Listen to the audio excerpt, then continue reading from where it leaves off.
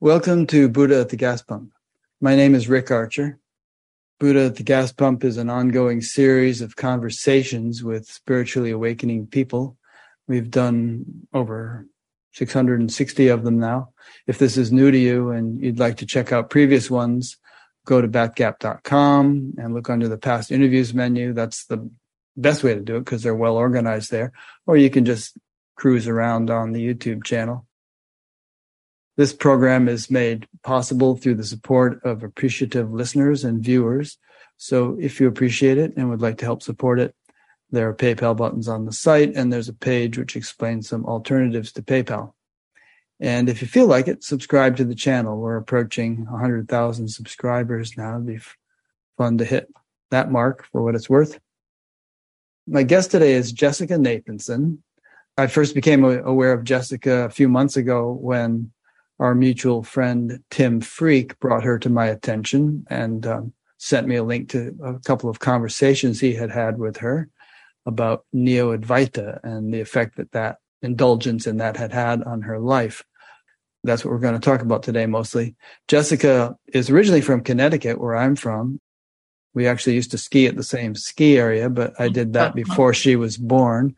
Broke my collarbone there one time. She now lives in Tel Aviv. I don't know if you want to explain why or whatever, but it's not so relevant to our conversation, but you can if you want. No, I just fell in love with it a long time ago, but I guess I could also mention that the word Israel does mean one who struggles with God, so there may be some additional meaning there. Interesting. That's a whole conversation. Why would one struggle with God? Or can one be one with God and end the struggle? I listened to all the videos on your YouTube channel in addition to your conversations with Tim. And one place that I thought may be good to start, I heard you mention in one of your interviews with somebody that as a young girl, you used to slip into state of unboundedness or some kind of expansive awareness or something, and you didn't know what it was, and it scared you, and you called it what? The Great Terrible or something like that. Oh, it was the bad thought. The bad thought, right. I find that interesting because a lot of the people I interview who have later blossomed spiritually had something going on when they were kids. And then usually they lost it and then did whatever they did for a decade or so, going through the teenage years. And then it started to open up again. I guess the reason I consider that significant is that, and this is perhaps a point we'll cover in our conversation, that I think there's a vast expanse of spiritual development. You could think of a spectrum. I don't know if anyone's ever reached the end of it. I think when we come into this life, we pick up on whatever level of evolution we had achieved in the previous one, my particular orientation, and we carry on from there. So, it would stand to reason that sometimes that people who have profound experiences as a kid might have come in with some spiritual background under their belts, and then they start experiencing things related to that and then gain an interest in spirituality a little bit later. So do you want to talk any more about that bad thought or whatever you just called it? Yeah, you jumped right into the deep end. I'm actually surprised that that's what you're starting with, because I always wonder if I should go there or not. Oh, I always like to jump into the deep end, as long as there's water. I don't know if there is. No, it's probably bottomless.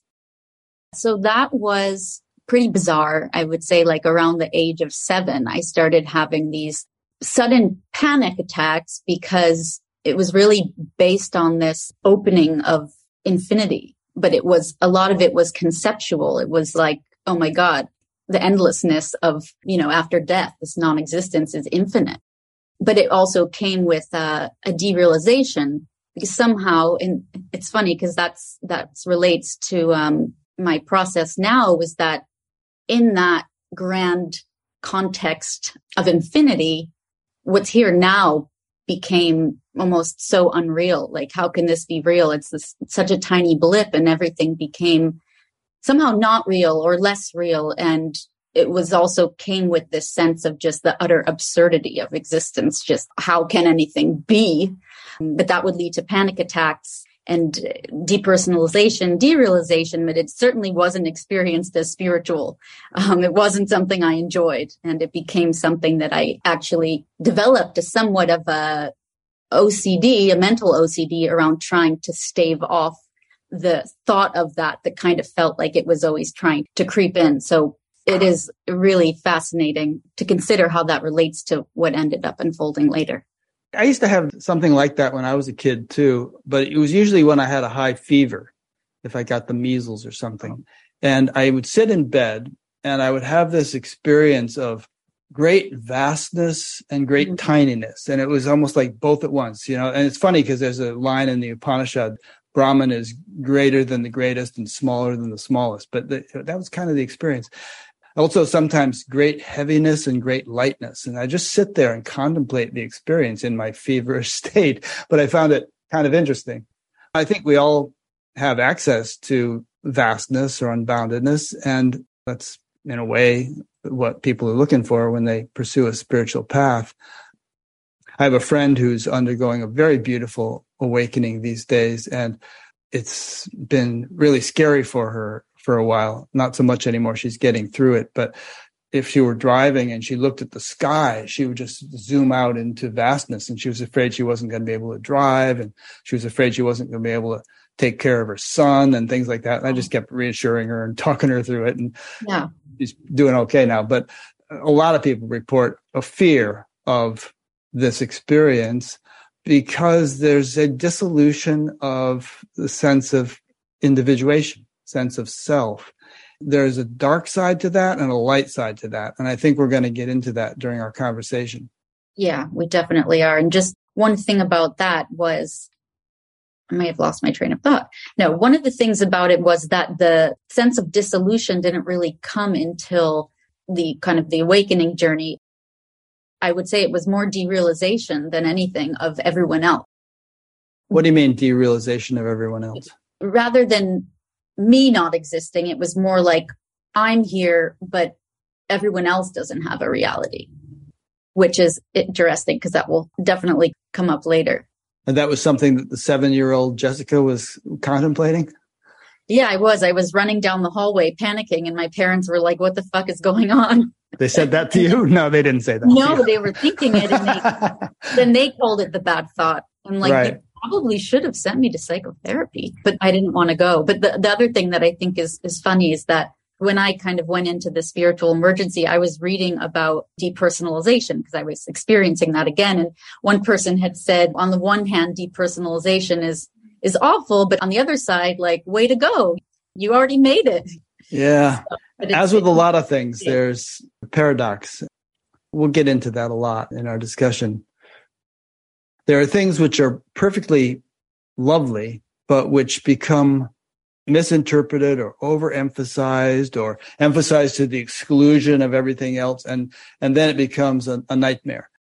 I think one of our overall themes today will be to talk about the comprehensiveness of genuine spiritual awakening, the inclusiveness of all levels of reality, all paradoxical considerations.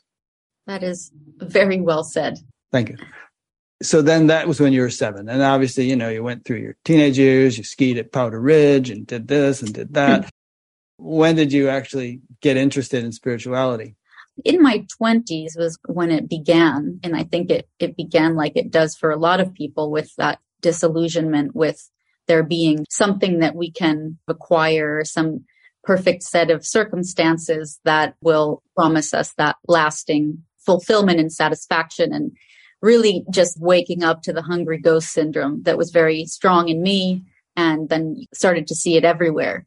Hungry ghost syndrome, meaning like the grasping for things and getting them, but never being full. Right, you can get as much as you can, but it's never enough. So that became very apparent to me, and that it was strong in me, but also this goes pretty well along with what we were talking about in my childhood, is that I've been lucky enough to inherit something called pure O OCD, and not just that, but it's called existential pure O OCD. Of course, clinical things are annoying, but it is a pretty bizarre niche thing where the mental ruminations that you have are intrusive thoughts about the nature of reality.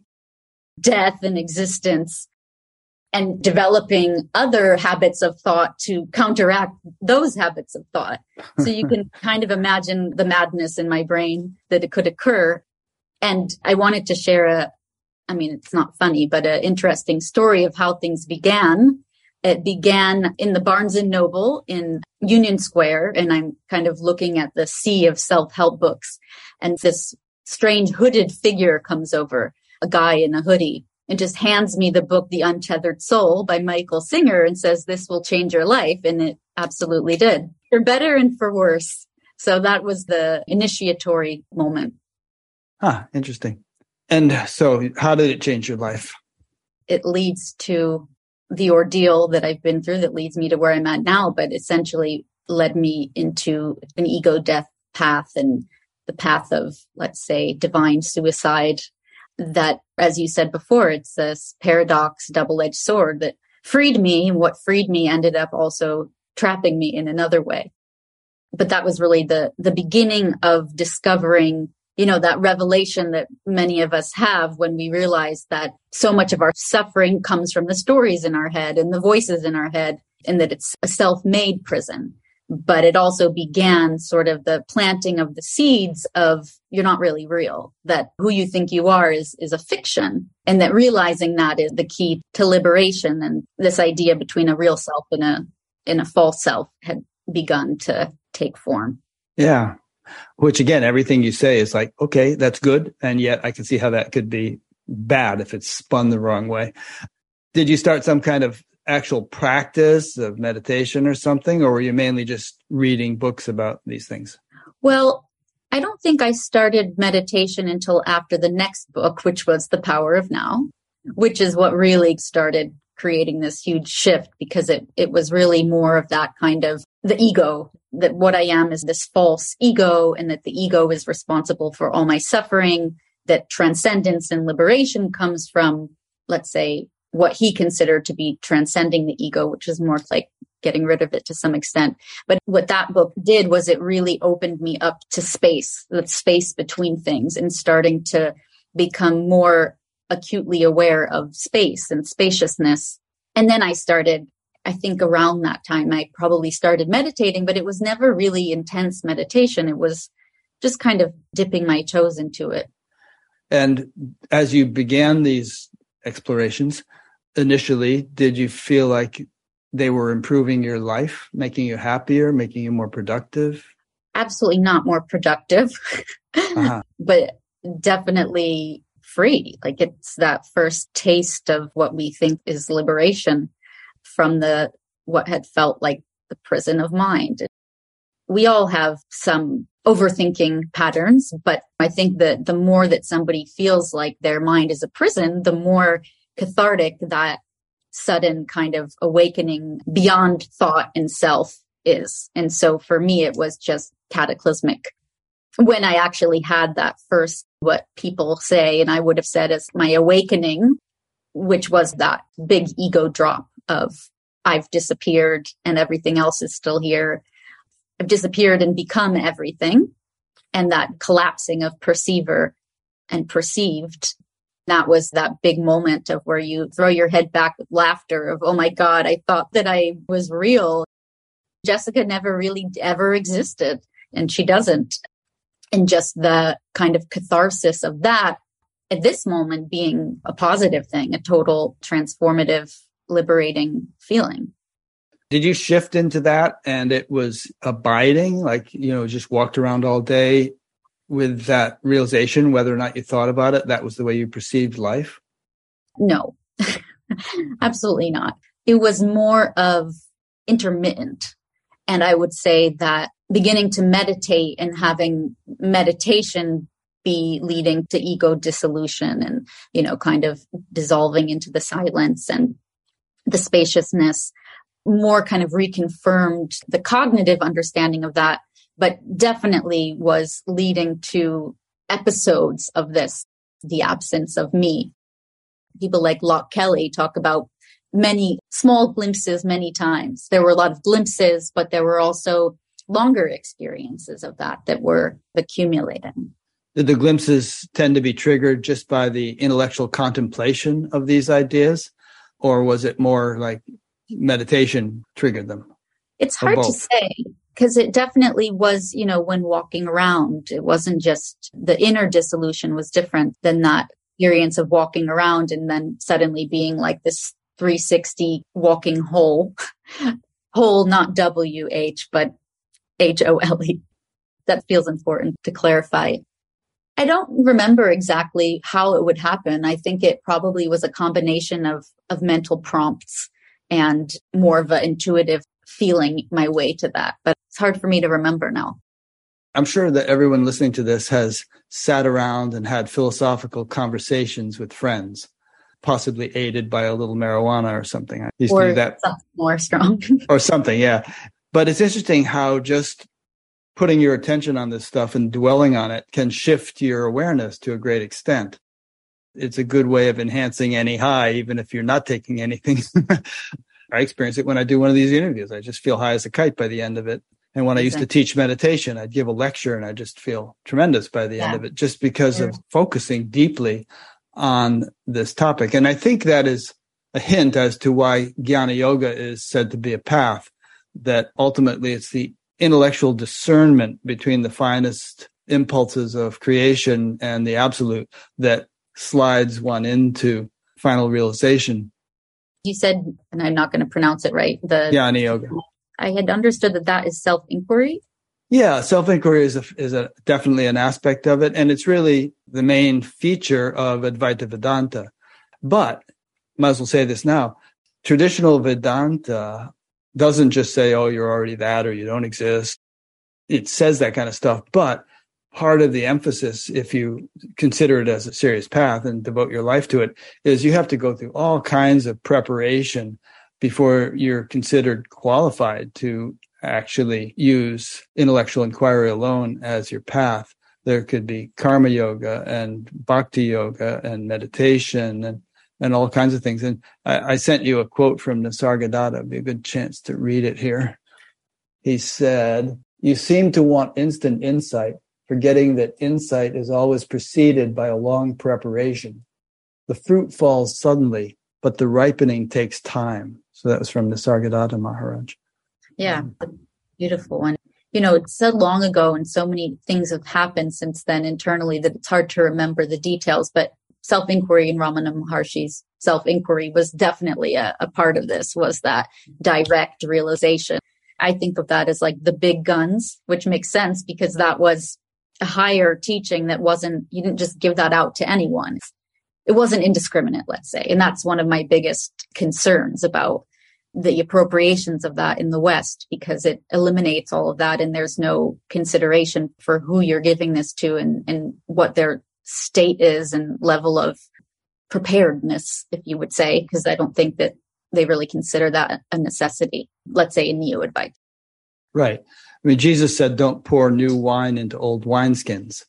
In other words, the vehicle through which this realization has to happen needs to be made anew, needs to be purified, strengthened before this kind of knowledge can really be lived in any clear and sustaining way. One of the interesting things about what you're saying, and for one, I won't go into it now, but I do have some, what's the word? The concept of purity and purification is something that I've come to have some inner conflict with. But what I was going to say was, on one hand, those safeguards were in place to help make sure that it would be more of an abiding thing. But I feel that probably part of it was their understanding that you needed a healthy, developed ego before trying to collapse that ego. And the thing that's happening now, which is so kind of obvious at this point, is that people that are really drawn to this, a lot of these people don't have that. They don't have a fully developed ego. I think it doesn't even develop until your late 20s. They don't have that and actually suffer from a lot of what comes with that, not having a healthy sense of individuation. Who was it that said you have to be somebody before you can be nobody? Remember that? Jeff Foster? I'm just kidding. Was it Jeff or was it Ken Wilber? I don't know, somebody. But you make a good point, which is that it takes a lot of strength to sustain the experience of unbounded awareness. And if the mind-body system is full of some scars, full of deep impressions, it is really not a fit vehicle for sustaining that experience. And if the experience dawns prematurely, it can cause serious problems. Right. That's kind of what I would emphasize for myself is what you said at the end is that aside from it not leading to being able to abide in it, for example, that it's a question of whether this is actually going to serve you or not, if it's going to exacerbate your current suffering and create new forms of it for people where what they need is, I mean, you could argue about that, but in my perspective, what many people need, for example, is not more boundlessness or a dissolution of boundaries. They need to actually learn to have stronger boundaries that are healthy. I know that I didn't really have that. And so many of us these days with, everything we're understanding about relational trauma and how a lot of people don't develop that sense of individuation and have a lot of trouble with boundaries and enmeshment. I think now we're really seeing how important that is. So what happened to you then? You got into all this stuff. Earlier on, I said, did it improve your life? You said, no, it definitely didn't improve my life. Even initially, it sounds like in the early stages, it had a deleterious influence on your life in some respect. I don't think I said I didn't improve it. I think you had asked if it made me more productive. That's what I said, yeah. So I don't think it made more productive. Is that because the world seemed meaningless and you didn't feel like it was worth trying to do anything? Well, kind of a crux of it was that we're, need to let go of that productivity. We need to let go of aspirations and goals and even desire. So naturally, there's first kind of that, and I will be comfortable calling it an indoctrination in the beginning, that conceptually feeling ashamed of those drives or being taught that those drives will only lead to suffering. In the beginning, it wasn't so demotivating, but it's something that led me later down, probably a couple years later, that led to that I really did lose a great portion of desire and motivation because I got into those places where there is no doer and there's nothing to say. There's nothing left to do. And people think of that as like, oh, how wonderful. But again, it has its dark side when you feel like this radical contentment with the moment, but that does dry up the motivation to go out and listen to music or spend time with people. We always hear about the bench. All of these bench. Yeah, there's always a bench that someone sat on for a long time. It was kind of funny to me where I was sitting on a bench in a park and it was like, I could just sit on this bench forever and just be a witness of the passing show and this kind of an awe that's not, someone said a non-participatory awe, which I really liked. So yeah, I guess that's my long answer to the question. That's good. I was fortunate in a way because I had a teacher, Maharishi Mahesh Yogi, which people know, who always emphasized having motivations, having goals, having aspirations, go and get a college degree, get a good job and do this, do that. Don't just sit and meditate all the time. And his attitude was that one could live 200% of life, 100% inner spiritual and 100% outer material, and that there was no conflict between the two. But I think what a lot of these more contemporary Advaita teachers have been doing is taking teachings or perspectives that might be appropriate for a recluse and advocating them universally to audiences who are 99.something% not recluses by nature. And it just takes the wind out of your sails and you lose motivation, I guess. That's really well said, and something that I am so aware of now in understanding how dangerous this stuff can be is that it's really not compatible with the lives that most people are living when they get involved with things like Neo-Advaita. And most of us are going through immense suffering. So we reach for this and the promise that we're being given here. One of the things that I thought that I would want to touch on is the way that somebody who's not a recluse, somebody who's a householder, the effect that this has on other people in the house, the effect that that has on people around you. And of course, when you're in a monastery or you become a wandering ascetic, you don't need to worry about that. But one of the things that I've become really aware of more recently is how these renunciate paths for householders in the West really deeply harms families. It's an unpopular truth that people don't talk about very much. I've met two parents who share that their ego death and detachment path made them no longer really able to feel empathy for their children and the suffering they were going through, and to not be emotionally available for them. Well, not be there, of course. And just how tragic that was and the impact that had on their children. And one of them actually coming to a point where he was saying that I can't continue to be a dad and not be Richard. He could either pursue this dissolution path or be a dad, that he couldn't do one or the other. And it actually brought him to the point of wanting to kill himself. Yeah, so that's sad. Like you said to me in an email, you said, I think some of these traditional teachers like Ramana would roll in their graves if they heard what's being... They would. Some of these examples. I guess the reason we have to use the term Neo-Advaita is that we don't want to give Advaita a bad name or Exactly. the whole tradition associated with it. There are verses in the Bhagavad Gita, for instance, which talk about the uninvolved nature of the self and how in a certain state one has the sense that I do not act at all. But then there are also verses advocating dynamic action and taking responsibility and things like that. In fact, there's a great verse which says yoga is skill in action. This is going to make you more effective, not less so. That makes a lot of sense. This is not Advaita, but was reading a book the other day that was saying, he was like, Jesus didn't just sit there. No, he schlepped around the Middle East for a few years. Exactly. He did. Yeah, that is a huge thing. And I just wanted to add that with Advaita in the traditional Eastern liberation paths in their context, I no longer align with that notion of what leads to the end of suffering or what is ultimately true. But it doesn't feel dangerous to me that it exists there and that, people could study this or look it up or go to India to find it. But the fact that it's now permeating self-help books, you have Neo-Advaita on Oprah's bedside table. That becomes concerning. Yeah. We haven't quite gotten to this yet, but you've intimated to me that your life really took a dark turn and, you became a lot more dysfunctional than you have yet told us. I will definitely try to abbreviate it.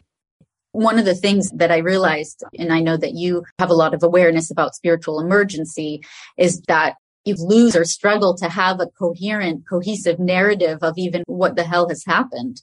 So for me, it's taken many years to actually piece together and make sense of, to be able to even tell people, because it gets to this point where you're going in and out of self-dissolution, that there's almost these two different experiences happening side by side. It starts out with what I think of as a honeymoon phase that people go through, and at least in Neo-Advaita, and it's the stage that I call blissful nihilism, because what's happening is there's this great relief in having the sense that everything's a story and nothing really matters and nothing's really real, that suddenly, oh my God, I don't have to care about the things that I care about because they're not actually real. They're not actually significant. And that's a huge burden lifted.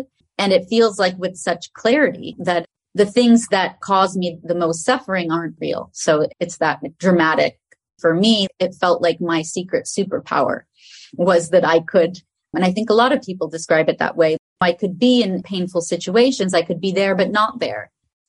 I could expand out my awareness into this infinite open awareness. And everything within that is just miniaturized.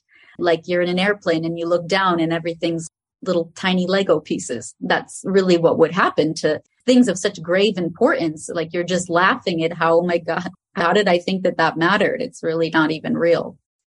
So that's that kind of stage. And I want to be very balanced in saying that I was helped in a lot of ways, and some ways that are still here today. For example, I became much, much more able to be alone for longer periods of time and not feel like I need a relationship or I need to be around others. I guess for a while that felt like this radical contentment and an undoing of a lot of unhealthy relationship habits and clinging and codependent type of stuff. But I will say I was also in psychotherapy at the time. It was a non-dual influence therapist.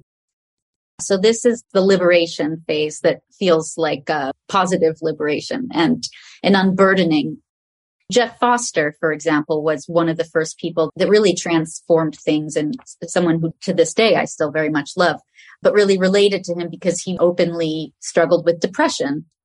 His realization that he shared with people was that depression is caused by needing to uphold a somebody, needing to be a person. Not that you're acting as an inauthentic person, but that you are thinking that you're a person. So there was a really big awakening. I think he calls it dropping the burden of being somebody and become nobody, which now thinking about that is just like, oh my God. But at that time, that was such poetic wisdom. I also identified a lot with the narrative of divine suicide, which was something that I think I first picked up on through Eckhart Tolle. I don't think he's the one who said it, but I think he repurposed some version of the quote of die before you die to realize there's no such thing as death. There's a complexity to this that I think is important to bring awareness to, because a lot of people are now realizing that a lot of people who come to these self-ego dissolution paths are people who grew up with perhaps a sense that they were the ones to blame for things, or a harshness towards self, and also a martyr syndrome. It's fascinating to me in my own psychology to realize how, having grown up being influenced by a parent who had a martyr complex, where the extent to which you'll sacrifice yourself for others is what you derive your worth from. There's a nobility to it. I'm not demonizing that because it has its benefits also, but it really spoke to me as very poetic in terms of one of the things that I wrestled with my whole life was this intense fear of death and like acute mortality terror that just kind of followed me and always made me feel very concerned with how I would exit life, wanting to secure a way to know that I won't age in terror and dread and face death in that state. The die before you die thing, it made sense. And then I experienced it. I experienced through that ego dissolution experience, the dissolution of the fear of death. Because if there is no one that fears death, there is no longer a fear of death. And also with that experience and also cognitive belief that who you really are is what was never born and never dies. So, if you dissolve into that and basically re-identify with that, then there's a piece that kind of comes with that.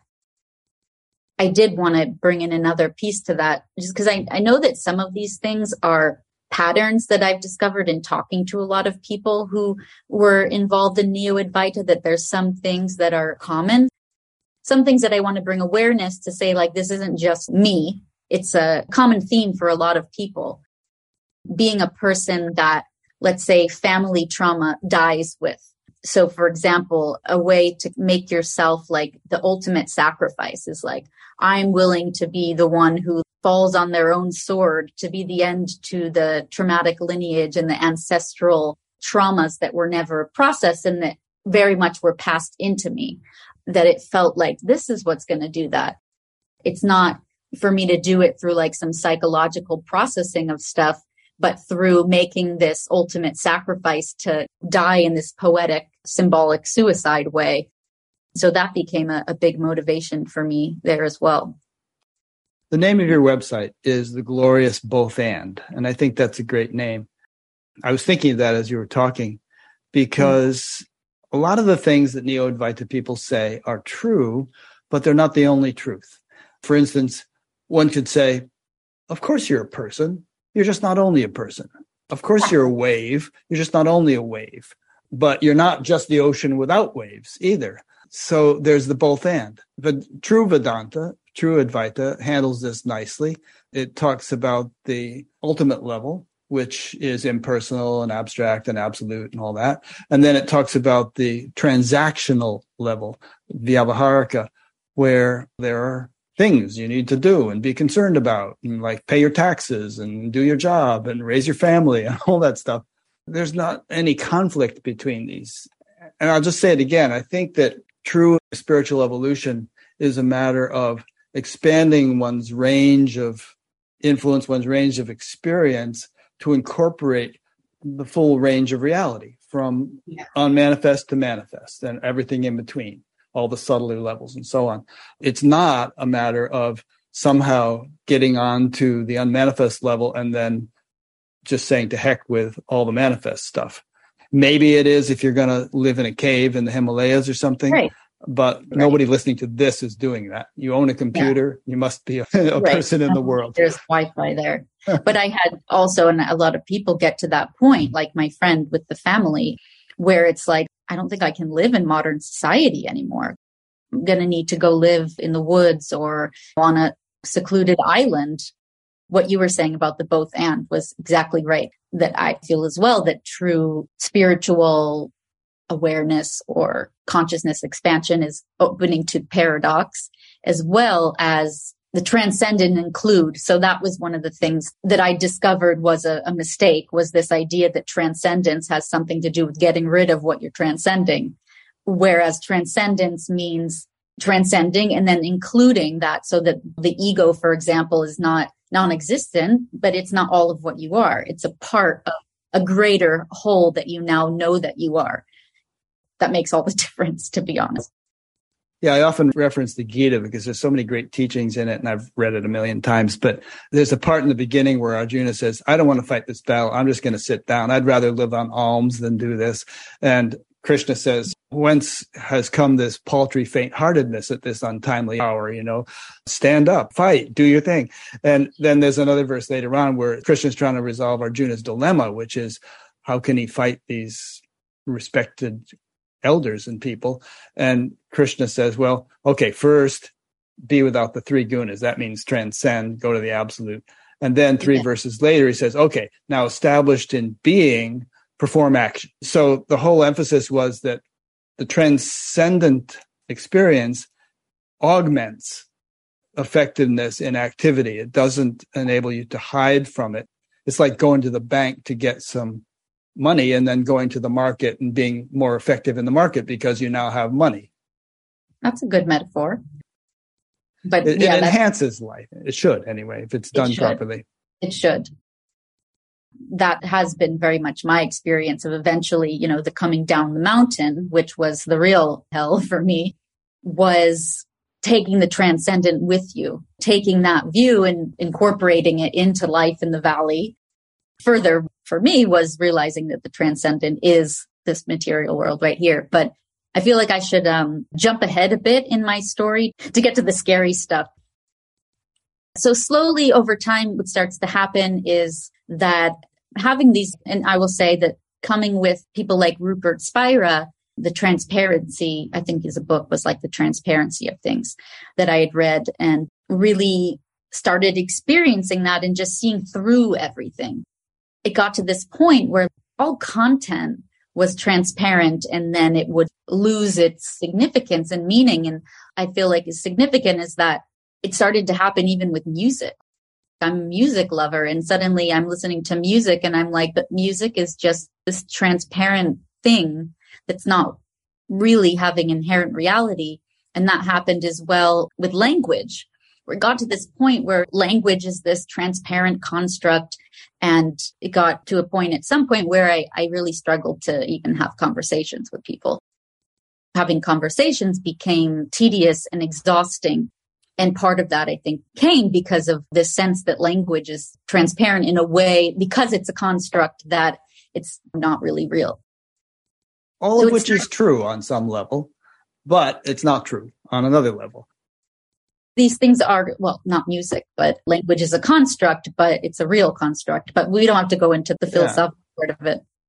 I'm having this newfound ability to be alone and loving my solitude, but it starts to erode my ability to be with people.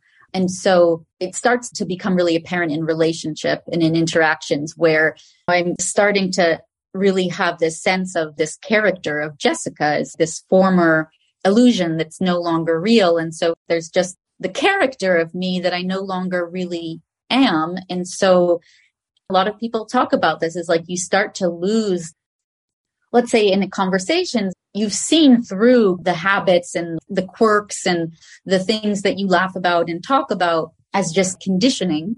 And it got to this point where it's like, I'm trying to remember like how I would have acted, or how would Jessica respond to that? Or how would she carry herself? Because that wasn't really who I was anymore.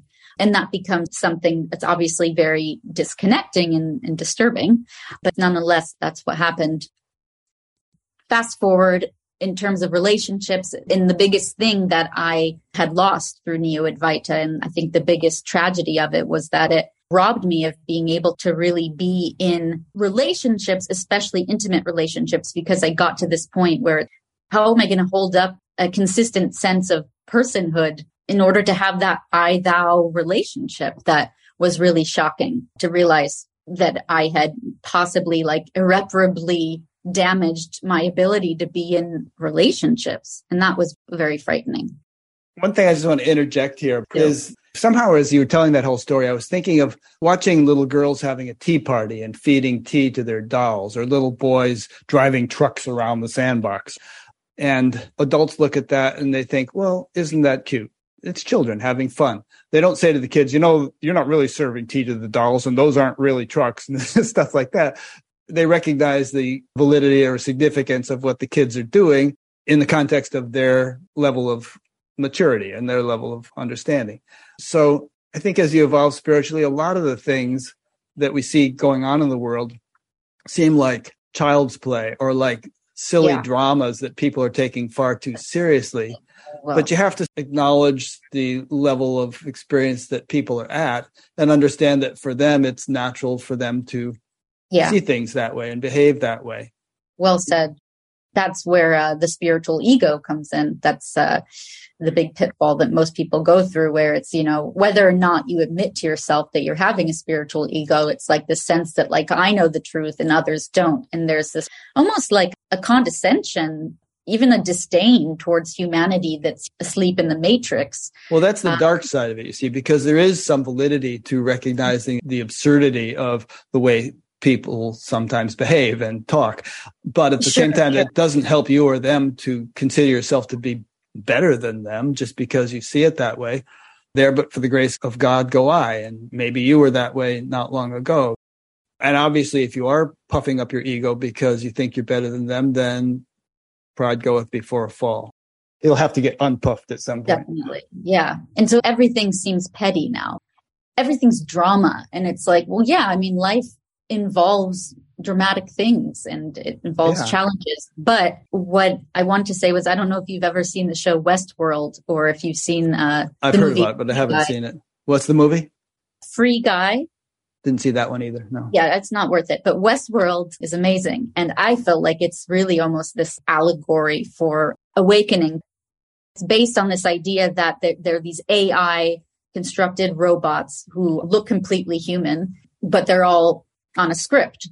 Every day they wake up and it's Groundhog's Day. It's a script. So they don't have consciousness. And then some of them start to pop and have consciousness and recognize that it was all a script and that everyone else is scripted. There's also a real loneliness that would come with believing that about reality and seeing other people literally as these pre-programmed, almost like robotic characters. And that's something that I could say started to turn, you know, that line between mystic and psychotic, where this kind of extreme derealization of people and even seeing people as some sort of robot that's scripted, that's where you get into some dark waters, which is kind of what happened for me. But I do want to fast forward to something that I think is a good part of the story. So I started to eventually experience like an intense depersonalization of the negative kind. And I'm really fascinated by when does this spiritual depersonalization shift into the other kind of depersonalization. And I was also shocked that it took that long on this path for it to shift into this depersonalization, but was just totally in like a dissociative fugue, even at a certain point, not completely. What I did was I decided to go to a Jeff Foster retreat. So it was Jeff Foster and Matt Licata, two people who I love. And I don't know what I was thinking would happen there, but what happened is not what I was thinking. It was called the Great Befriending. And when I got there, Jeff's entire outlook had radically changed, and he wasn't teaching the self-effacement. He was now teaching that that was wrong, and that what we really needed was self-compassion and befriending, these inner children and these parts of us that what he had even taught himself, what he realized was Neo-Advaita. And I was so angry. I was so angry with him because he was one of the ones that really ushered me into that absence of self that became reality for me. And now here he's saying that was wrong. And we actually should have been befriending ourselves and learning self-compassion. And then Neo-Advaita just completely splintered and obliterated and saw it for what it was and what a grave mistake I had made. And if I had learned self-compassion instead, would I still have wanted that path was one question. Jeff was saying that. No, this is me saying that. You were saying that. Okay. My internal experience then was that. But what happens from there is that I'm realizing the extent to which like a death in me had occurred, which felt more like a soul loss. The theme of this retreat was grief. And so people are grieving like the death of their son or their loss of health. And I'm having this inner experience of like grieving the loss of myself. And it was just shocking. And it was that moment where it's almost like losing your religion, where on one hand, you don't want to admit that you were wrong and feeling embarrassed about it, but you don't want to face that reality, but you also are afraid to lose it because that's your resource. Had you gone to the retreat thinking you were going to get more Neo-Advaita? That's what I try to piece together is what did I expect was going to happen? But that's not what I expected. And this overwhelming unleashing of grief and all these flooding of emotions that clearly I had repressed to some extent, and this collective experience of relationship and grieving together with people. There was a woman in the corner who was Neo-Advaita. And I just felt so sad for her because everybody was communing and making friends. And she's sitting in the corner, just so detached and watching and couldn't be a part of it. One thing I was thinking as you were talking was, I hope you're not beating yourself up over having gone through this phase and like telling yourself you wasted so many years or whatever, because we all go through different phases and we actually learn from them. And if you hadn't gone through this, you wouldn't be able to do what you're doing now, which I think is probably going to help a lot of people or is already helping a lot of people. Yeah. I went through a very long period of just like immense grief because I felt that I was irreparably. It reminds me of what I was going to go to next was this profound dilemma of, do I want to go in the ways that you would talk about it in Neo-Advaita? It's like, do you go back to sleep? Do you re-awaken yourself to be a person again? And of course, that's a failure. I remember Googling all this stuff and it's like, is there like a point of no return that you go through with like ego dissolution where, you can't ever feel like a person again? You read out there that people are saying, yeah, you are past that point. And all you can do is go forward into a more permanent death or whatever they're referring to it as. There's that thing in Neo-Advaita that's like only the biggest spiritual warriors will go through with a final death. But what the dilemma was for me was really, do I want to go back into the matrix, which is what it felt like, to have my humanity back? Or do I continue on this other thing? I'm somehow reminded of Joseph Campbell's hero's journey. The hero goes through all this stuff, but then he ends up coming back and he has something that he wouldn't have had if he hadn't done the journey. So in a way, maybe you do come back into the matrix, but you come back into the matrix with a very different orientation, able to serve in the matrix and be of value to people. Yeah. And I think that's what's happening. But the thing with the hero's journey was that's laughable. That was laughable in my Neo-Advaita days because the hero of the story is a freaking myth. What happens from there? The part that became like really the spiritual emergency was where it was kind of feeling like realizing that, and this is really dark, but it's the truth. It's like feeling like you've become a ghost. There's this thing that's dead, but not gone, if you will. And that becomes a pretty harrowing thing that's going on. And also the derealization what I wanted to say, because I want to get to the return path, was simultaneously I had been trying to find out if there was a both and in non-duality, if there's a non-dual path that can support the human flourishing. And that's when I found Tim. And Tim was still in his phase of moving away from that. I don't know if you've read any of his books, but he has a book called Lucid Living, where he's saying something very different from Neo Advaita, which Neo Advaita is like, it's all a dream, get the hell out of there. Where Tim is like, well, it's a dream and you're a dream character, but enjoy this dream. It's amazing. Throw yourself into it. And I was just so taken by that.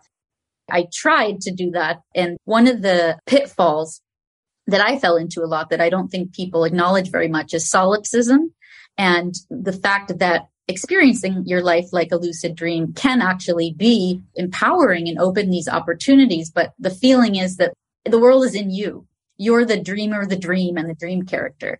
And so that was liberating, but also led to this other pitfall of the sense that, okay, but now everything is not really real still. It's still a dream. But this is sort of leading me towards, it felt like, this reification. Like I said, it's like, do I go back into a matrix? Like I already know that this is not real. But I'm kind of becoming like desperate for a way to believe in reality again and to feel like there's a solidity to being a person and to the world.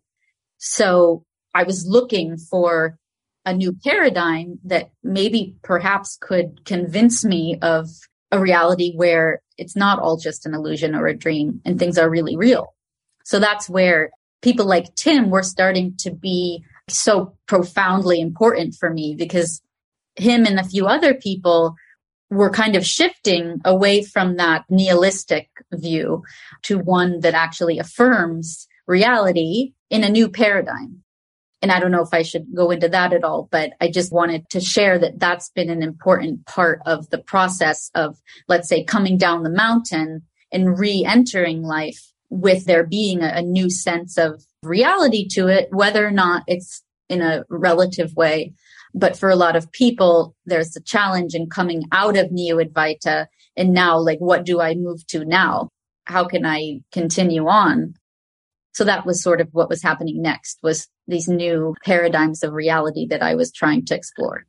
Did you ever look at the 10 ox herding pictures? I have. I've been shown that. Yeah. So in the end, the guy comes happily riding into town on the ox, coming in to bestow his wisdom on the people or something like that. Very profound, very profound. And I think just about every spiritual teacher worth his or her salt has shown great compassion and concern and has not just sat there dryly. I'm talking about the great ones throughout history, have not just sat there dryly telling everybody that they don't exist. They're concerned. They want to alleviate people's suffering. They heal the sick and, all kinds of stuff if they can do. And some of the modern ones, Amma, her organization I'm not sure exactly how they pulled this off, but they just are associated with the building of the largest private hospital in India. And she's just over there in New Delhi. Is she the hugger? Is she the hugging? Yeah. Uh-huh. 2,600 bed specialty hospital outside New Delhi. And there's a list as long as your arm of all the humanitarian things she does.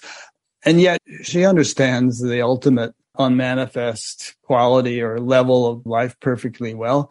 But again, it's not only that. It's all the different strata of creation. And the whole idea of Vyavaharika in Vedanta, the transactional level of reality, it's acknowledged that is not the ultimate reality. Ultimately, it's not true, but it's given its proper recognition. And even if there is something ultimately illusory about the world, one behaves in the world as if there isn't. Render unto Caesar what is Caesar's. Yeah. I don't personally see truth that way anymore. But this other shocking realization was like, this whole path of selflessness was entirely self-serving. This was my private inner experience of my liberation that didn't affect anyone else in a positive way. And then it was sort of like, what is the point of this? And why is this seen as the ultimate?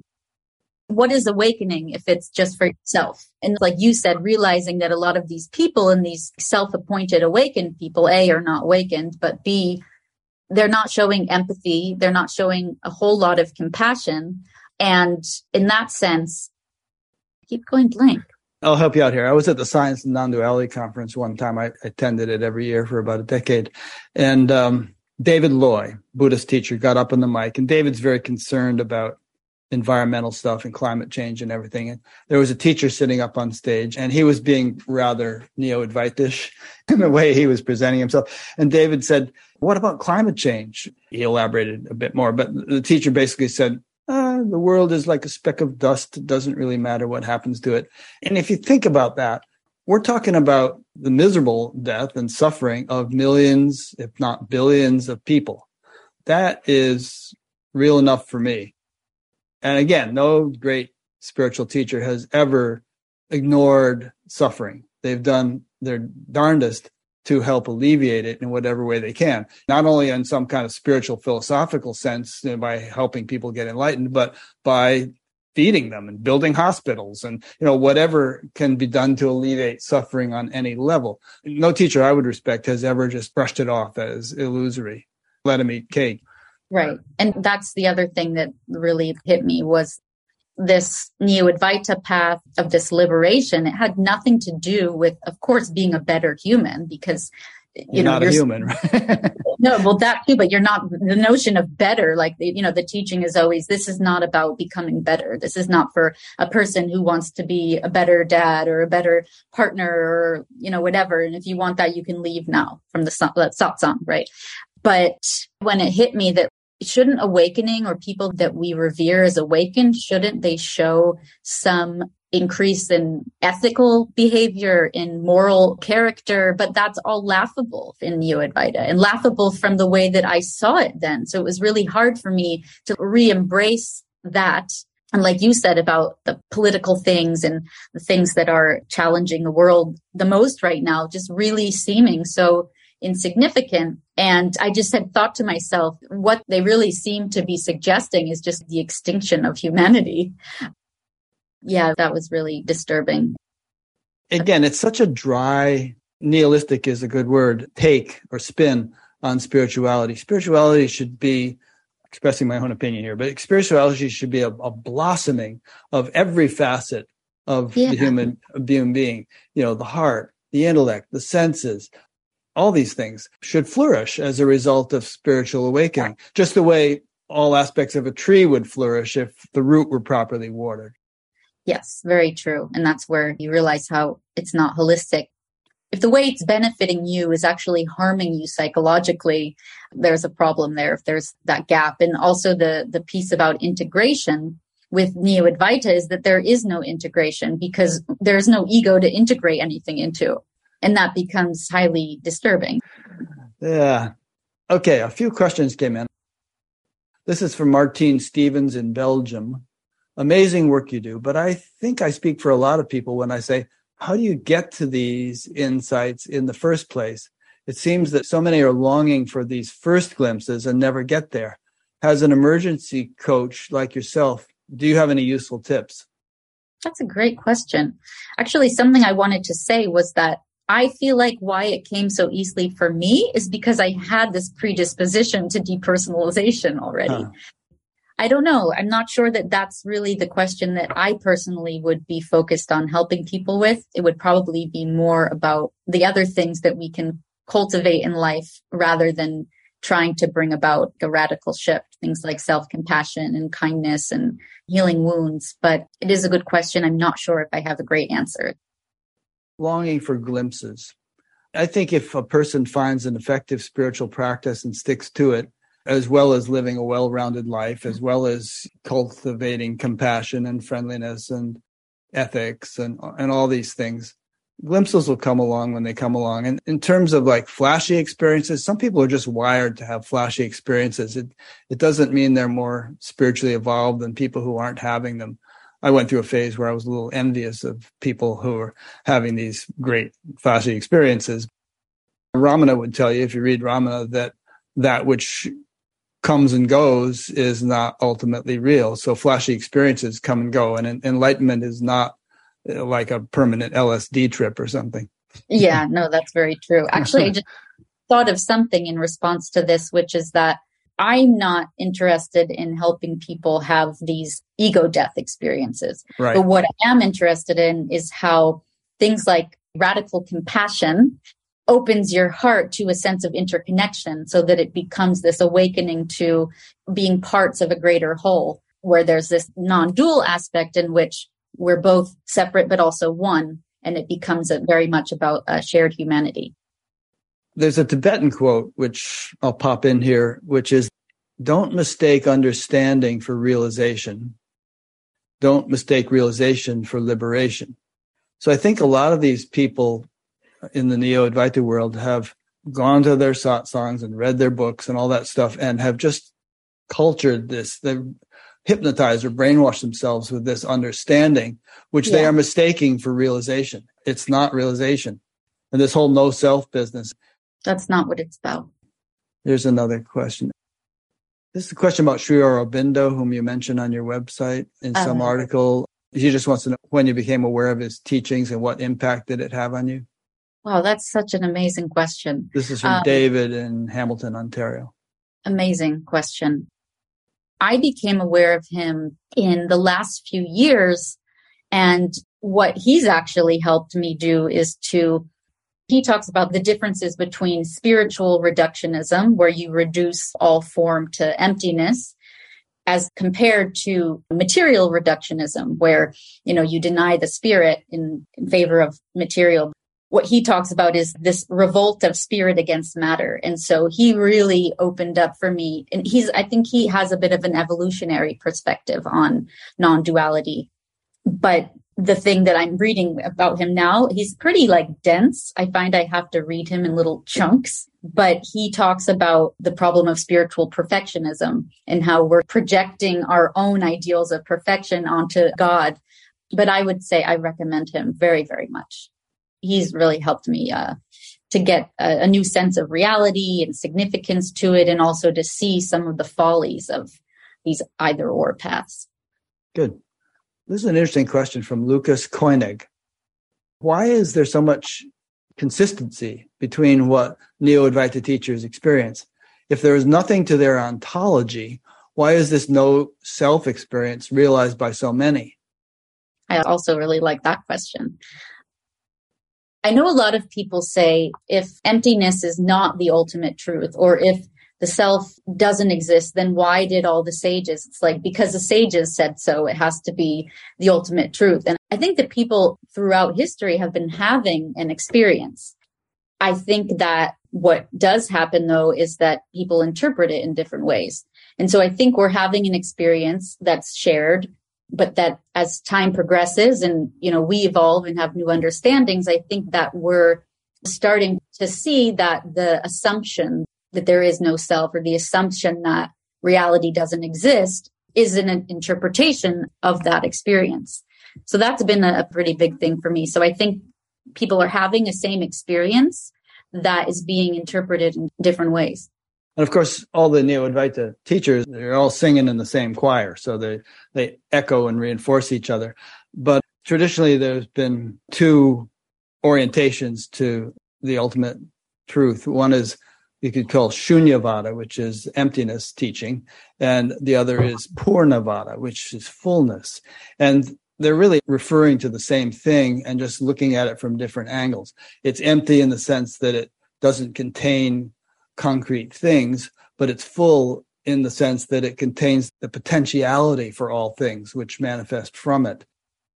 I kind of prefer to look at it that way personally. And maybe the teaching that you align yourself with is going to influence the quality of your realization. And if you align with the emptiness thing, there will be a more dispassionate or nihilistic orientation. Whereas if you align with the fullness thing, there might be more of an orientation where you utilize the fullness that you gain to throw yourself into life. As I think you said earlier, I always reference that book in the 23rd Psalm, my cup runneth over. When the cup is full, it starts to run over and provide nourishment for other people. Yeah. One thing I did want to follow this up with is that I just remembered something else that feels true. The idea of being told what to conclude from the experience that you're being guided into. So Advaita is telling you, you don't exist, and this is how you're going to realize it. So once you have that experience, you're already told what you're supposed to believe from that. So it just confirms that story. So what I've wondered is, if I hadn't already been told that that's what it meant, would I have drawn the same conclusion? Or would I have just concluded that there's a spaciousness that you can expand that makes your mind quiet and is opening you up to a greater reality? There's something of that's a really good point. It's a really good point. And actually, without proper understanding, the experience of awakening can actually be a source of confusion and fear. Look at Suzanne Siegel's book, Collision with the Infinite. You've probably read that. I can think of many other examples, or even this friend of mine that I referenced earlier, who's going through this beautiful awakening. She's gone through a lot of fear. And, at one point she was sitting there gripping the coffee table because she felt like she was just going to zoom out into vastness and not come back. But then once she got through the fear phase, she realizes that she can be the vastness and also be Kim. Her name happens to be Kim, who's a mother and who has a job and likes to do this. But with the wrong understanding, or without some degree of guidance, like in Suzanne's case, Suzanne Siegel, she went on for a decade in a state of great fear because she was misinterpreting the shift she had undergone. And it wasn't until she got together with Jean Klein that he kind of put things into place. And then she began to enjoy what had happened. Right. Something that I guess I'll say, would I have come to feel and wondered if I had been taught within a framework that you're going to have this ego dissolution experience, but that's not the final stage. That's a stage to see conditioning for what it is and to see the ways that you've been conditioned to believe in these limitations about you that are not actually real. They came from beliefs people instilled in you. But that it's a process of rebirth. It's not die and be dead before you're dead. Like, why the hell would you even live? Well, there is the whole dying to live. So if we were to reframe it for those who relate to this as important or safer, that perhaps that paradigm for people who do want to have this transcendent or consciousness expansion, that you don't teach ego death as a final stage. You teach it with, of course, there should be some type of preparation. The same with psychedelics, I would say. There's some preparation, and then I'm not sure exactly how one would induce the dissolution experience, but telling people that after this is what's most important, is how that then transforms you being able to self-author a person, that sense of self that feels more authentic, but that also, as you were saying, you're going to know that to be a part of what you are rather than the whole of what you are. And with that, you're going to be able to actualize potential for good in the world. And so I think if that had been framed that way, to me, things would have been dramatically different and probably would have avoided the devastation that I went through.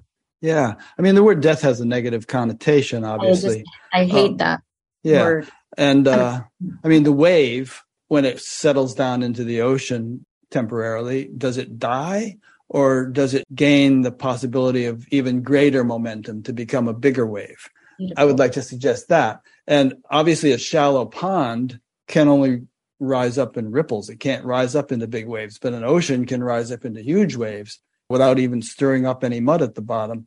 So I think that gaining or attaining one's oceanhood, it's not a death. It's just a realization of the larger aspect of one's nature, you could say. But then the individual aspect of one's nature, the wave aspect, can actually be much more than it can without that grounding in the ocean.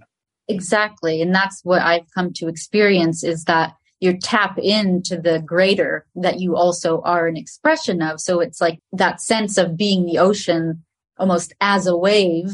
The aspect of that I found in Neo Advaita, it's like, you're not the wave, you're the depths of the ocean, and become that and don't be a wave. What I see an ocean without waves? I guess it's a pond. So the experience now that's been so profound, like cathartic and helpful, is I imagine there's these waves. The waves are living, thinking that they're separate and isolated the way that we do. And then waking up to we're two expressions of this whole ocean, and the way that that brings you together in this incredible relationship of, we're separate, but we're also one. Yep. And that both and, that's the glorious both and. By the way, that was Carl Jung who said that. I did not make that up. Oh, nice. I didn't know that. Can't sue you because he's dead. That's true. So yeah, it becomes a lot more of that, like you're saying, tap into the greater whole. Ken Wilber has a great quote where he said, it's plugging the self into something greater. It's not a subtraction. Yeah. Yeah. Well, it's good to keep coming back to this point again and again from different angles, because in my own experience, it takes repeated exposure to an idea for it to really go deep. You don't just hear something once and say, okay, got it, done. You just keep contemplating it at deeper and deeper levels, and then it really becomes part of your makeup. Yeah. Here's a question from David Spector in Maine. Jessica said she did some meditation. What kind of meditation? The usual breathing awareness or something else like thought awareness, Buddhism, or transcendental meditation? How many minutes a day? It wasn't daily.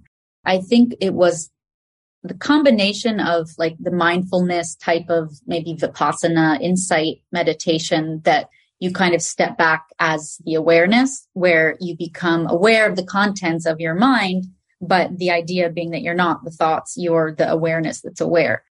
So that was one. The other, one of the things that actually I remember being a light bulb moment was in a meditation, and I don't remember who it was or what kind of meditation it was, but it was really that notion of the gaps between things and asking of this question, what is the space that thoughts arise from and go back into? And that clicked something that like, that's what you really are. So it was that. And then I don't know, at a certain point, I don't even know what I was doing, but it was just dropping into this dissolution. And at the most extreme, it was, I think there's different words for how people experience that, but just this even dissolution of your entire physicality. I don't know how to tell people exactly how that happened. It just was something that happened.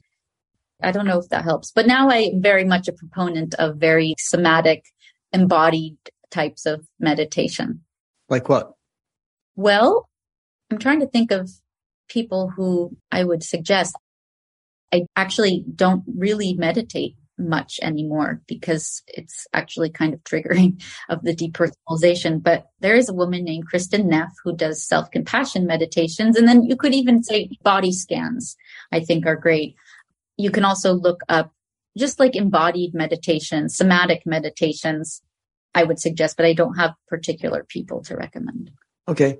One of the questioners earlier alluded to a spiritual emergency consultation thing that you do. What's that about? Well, that's not exactly what I do. I am certified to facilitate peer support groups. So what I'm wanting to start offering. Who certified you? Emma Bragdon. Oh, good. Whom I've interviewed. Yes. Yeah, IMHU. So what I want to start offering is just that, is a support, like a support community, and also offer peer support groups for people that have gone through this, especially Neo-Advaita. And the thing that I really want to get across is just how widespread and severe the harm from Neo-Advaita is. Like, I know that it's thousands of people, and we've all gone through the same pitfalls and feel totally alone and feel like so much has been damaged by it, that people realizing that other people have been through it is just such a big comfort. And the support group aspect, when I realized that spiritual emergency support groups existed, it was really a huge part of my moving on process. But so, yeah, just to be that. So to join a support group where people just purely sharing and listening. But I don't have that set up yet, but I would appreciate people who are interested messaging me through my website to let me know if that is something that interests you. Okay, good. Some guy got in touch with me recently and said he had done a real lot of intense meditation and it really destabilized him. Now he felt like he was on some permanent LSD trip, although he was able to type coherent messages to me. I often hear from people who are in need of help because of some unexpected Kundalini awakening that they don't know how to deal with and stuff. So is that in your wheelhouse?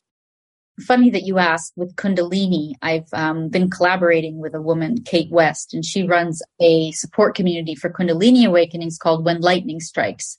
So if you're going through that type of Emergency, please look that up. It's an amazing platform. What was the first thing that you asked before the Kundalini? Just that he did a lot of intense meditation and it's really destabilized him and made him feel like he's on a permanent acid trip. So what I actually had wanted to have a chance to mention is that in discovering all of these people who are starting to speak up about the dangers of Neo-Advaita, there's a lot of therapists that are actually starting to speak on YouTube because they're having clients come that are so confused and gone through all of this harm from Neo-Advaita. And they're starting to talk about why it's so dangerous and the different components of that. And so one part of what I've been doing is reaching out to those people and seeing how perhaps in some type of online community that we could collaborate and then also have people have access to those specific types of therapists. Here's a question we should have answered in the beginning. And I think I might take a quick crack at this one and let you embellish. Laura Peters in Santa Fe, New Mexico. What is Neo-Advaita? I'm not familiar with it.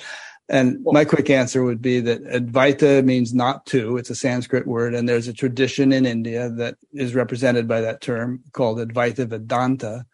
Anta means end. Vedanta means the end of the Veda. So the non-dual realization is considered to be the end of spiritual development or the pinnacle of it. It's an ancient tradition and there's a lot of knowledge and a lot of sophistication, and a lot of safeguards and all kinds of good stuff. But neo means new. And so Neo-Advaita refers to contemporary people who are cherry-picking bits from this tradition and setting themselves up as teachers, perhaps without the necessary maturity of experience and understanding to teach people in a balanced, holistic way and only do them good without causing them harm. That'd be my answer. That's well said. And I would just add to that I think the general messages that you hear from Neo-Advaita is things like there's no doer, there's nothing to do, there's nothing to say, there's nobody who's speaking these words, and I'm speaking them to no one, to the apparent Rick and the apparent Jessica. But it is really, it's that the self doesn't exist, nothing's really real, and therefore there's nothing to do. It's a very partial teaching. If you study genuine Advaita, you hear it differently. Of course, yeah. I'm not sure if I should say this or not, but I think I'm going to. If you do want to understand and get a sense of what Neo-Advaita is, you can Google something called the Nothing Conference, and that should really give you a crash course in what it is. I hadn't heard of it, but you told me about it, and I looked at it just a little while before we started today. And I've interviewed half the people who participated in that conference, and they're all over the map. If we were to create a spectrum of extreme to not so bad, they're all over the map. And, I know some of those people personally, and I wouldn't even think of them as Neo-Advaita, but I guess they were invited to participate in the conference. So my sense is that, and this is my personal opinion, that somebody that would choose to speak on behalf of that conference, that what they've described is that the Nothing Conference is there to spread the non-duality message. The non-duality message is not nothing. That's the utter nihilistic version of it. And I feel like to put that out there as suggesting that is very misleading and unhealthy. I wouldn't have spoken at it, but if I had been invited and did speak, I would have given them a hard time and disrupted the conference. I absolutely would have as well. Here's a question from Ajay Maharaj in Canada. Loved your non-duality talk with Tim Freke, and a lot of what you spoke about resonated deeply. From your perspective, how do we incorporate love in our lives from a non-dual perspective while embracing our humanness? It's beautiful and interesting that there would be a way to experience love and not embrace your humanness. And I think that that's where, like Neo-Advaita, it was very much about impersonal love, but there wasn't emphasis on love in action or compassionate love relationships. So what I've actually felt is that the love that arises from this both and non-duality, which is the sense that we're both separate and we're one, and we're two expressions of the universe, in the way I see it now, evolved expressions of the universe. It brings in this sense of complete benevolence and the wishing well for others.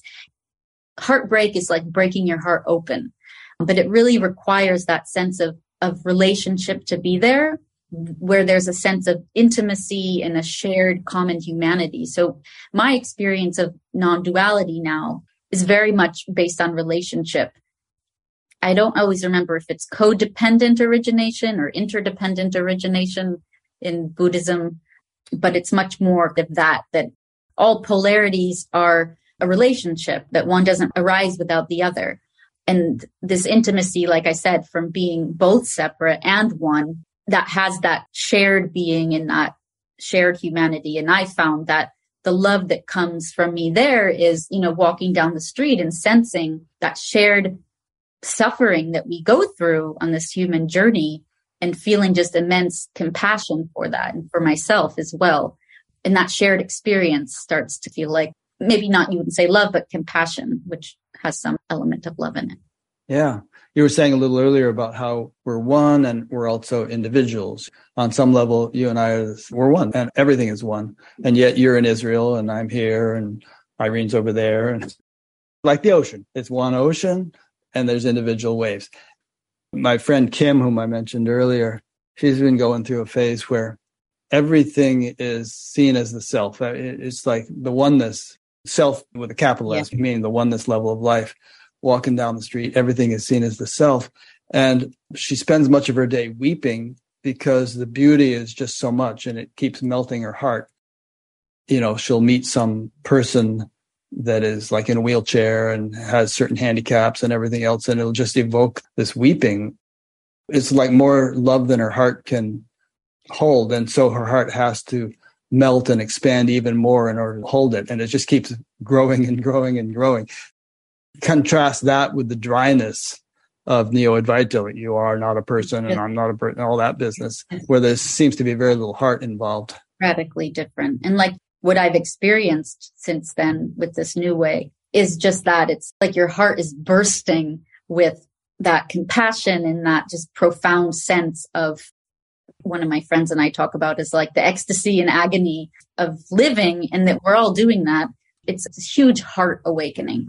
Is definitely what that is. But for me, it's had to come from bringing back that I-thou relationship that was lost in Neo-Advaita, where we can be one, and I would say one as two. So it's more of this sense of like a oneness of multiplicity. That I didn't coin that term. Someone else did. I don't remember who. Carl Jung? I actually think it was Jason Schulman. I've interviewed him. Good person to look up. He's wonderful. And Tim uses the phrase unividual. It's just kind of like that. Yeah. I didn't know if I wanted to bring in those terms, but yes, it is that sense of unividuality, which I think is a great word. And also the term uniduality is really what I like to use, because it is one and two, and they can only arise together. And then that unividuality, where you're saying like you can walk around, what I had experienced for a time where it's like I look out and see everyone as myself, did turn into a bit of solipsism and the sense that they're all me, but they're not them. And so now it's that they're all me, but they are them. Exactly. That you're you and I'm me, but I'm you and you're me, and actually something I should mention that has been a big part of this for me. And I think the most profound sense of oneness and interconnection is eye gazing. And Tim Freke does that as a way to experience unividuality. And you also find eye gazing events around there. But this sense of when you look into someone's eyes and you recognize that you're both expressions of the same thing looking back at itself. And so you see that oneness in the other person's eyes, but it's one thing that you both are kind of looking at itself. I think that that's actually a really good way. It actually does bring a lot of people to a unidual awakening rather than a non-dual awakening. Nice. I'm reminded of the phrase, individual love is concentrated universal love. I love that. It's almost like when I was a kid, I used to sometimes get a magnifying glass and try to light something on fire with the sunlight. I hope it wasn't an insect. No, not insects, like a leaf or something. Try to get something to burn. You're concentrating the sunlight. So we're like magnifying glasses in a way through which the universal love can focus even more precisely and manifestly. Exactly. That's a really good way to put it. And I will say, just because I think it can be so helpful for people is Tim Freke does have an online community called the ICU, International Community of Unividuals. A lot of people are part of that who have been trying to move away from things like Neo-Advaita, where the relationship is lost, and experience it in this new way, in this uniduality. I think it can be very helpful. So great to look that up. One thing I was meaning to ask you earlier, and it's a little out of context now, but I'd still like to ask you, now because of what you're doing, you're getting feedback from people all over the world who have been through Neo-Advaita, or maybe in some cases are still in it. I don't want to call them horror stories, but in case people might think that you're an isolated case, what kind of things are people experiencing, and what is causing them to sort of wake up to the realization that maybe something is wrong with the picture? Yeah, that's actually really important. And I've been actually compiling on my website an archive of testimonials that people have shared, because I did want to say that what I'm sharing is not just unique to me or some anomaly or something went wrong.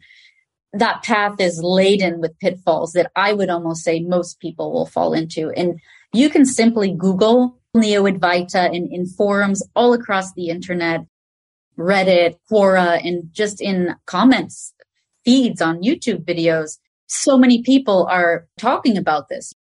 They can't be in relationships anymore. They can't make themselves die, so they want to commit suicide. That it's just ruined their lives, and it's just completely confused them about what's real and what's not real. And I had actually thought of maybe reading a quote from one of these. I did share the one about the dad. And people can go to your website and read more, but read it. Hey, go ahead and look that up. Oh, here we go.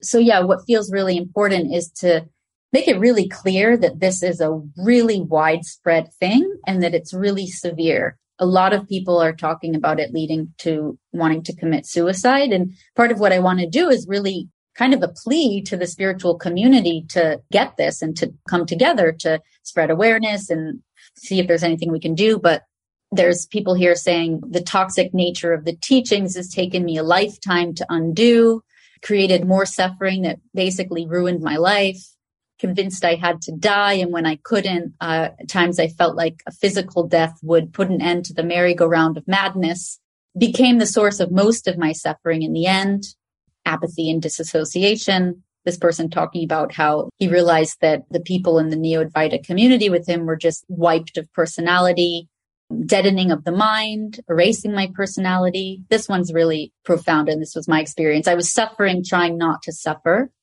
Life went from blooming to dull and meaningless, a lot of nihilism. But if you want to see more of that, there's so many of these coming out that I'm also encouraging anybody listening who might have an experience like that, if you would like to add it to that, because it really does help people.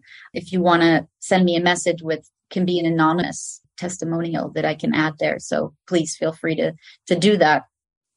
Which they can do through your website. Yeah, there's a contact form. Yeah, and I'll be linking to your website on your page on Batgap. Here's a question that came in from Lakshmi in India. Sometimes I experience an explosion of awareness, which becomes difficult to bear. I feel bored of being in this state of void stillness, and I constantly try to distract myself, not knowing how to handle it, like playing hide and seek. How do I get across this? A lot of people talked about the hide and seek, but it sounds like you're saying that you're lost in that oneness or void. I experience that. It is a difficult thing. I think that you do need to seek out integration paths and coming back into the body and things that will bring you more to that both and. There is that. But what I realized is that I'd become so spacious, and I was working with someone and they said, yeah, you became so spacious, but it's about being spacious and contained, that we need containment. And to be honest, that can often come with working with a therapist. And there are many therapists that specialize in these very things, like spiritual emergence and crisis coaches. I'd say Lakshmi's experience is good, but obviously you're not finished, Lakshmi. And we need to live in boundaries, but we also can enjoy boundlessness. And the name of the game is to have boundless and boundaries at the same time. Then the boundaries are no longer a prison cell. They're no longer constricting.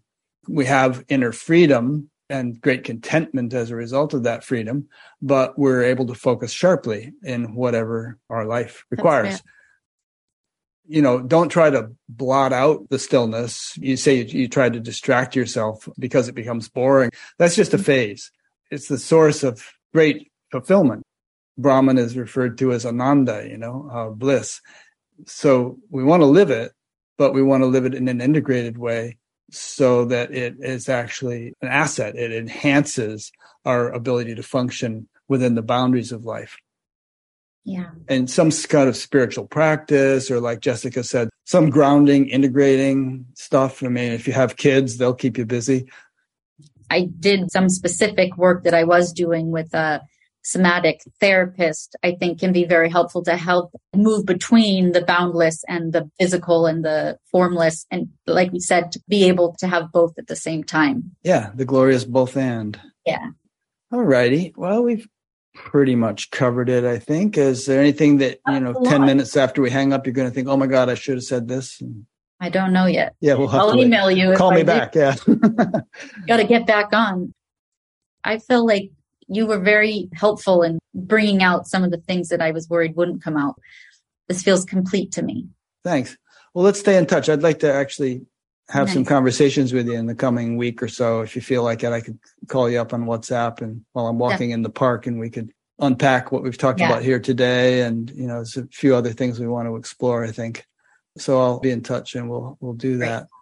Great. So thanks to those who've been listening or watching. As always, we really appreciate your participation. If you like being on the live calls and being able to ask questions, then on the upcoming interviews page on Batgap, you'll see a little thing in the right-hand column that you can click on to set a reminder for yourself in Gmail or Outlook or whatever you use to remind you of when the live call is going to be, because they're at different times every week.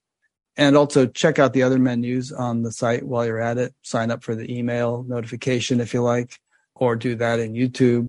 If you sign up to be notified in YouTube, you want to subscribe, but you also want to hit the little bell that pops up, because then they really notify you of everything when it comes up. All right. So thanks again. Thank you, Jessica. And for everyone who's listening. Yeah, I'm really glad that Tim brought you to my attention, that we've gotten to know each other.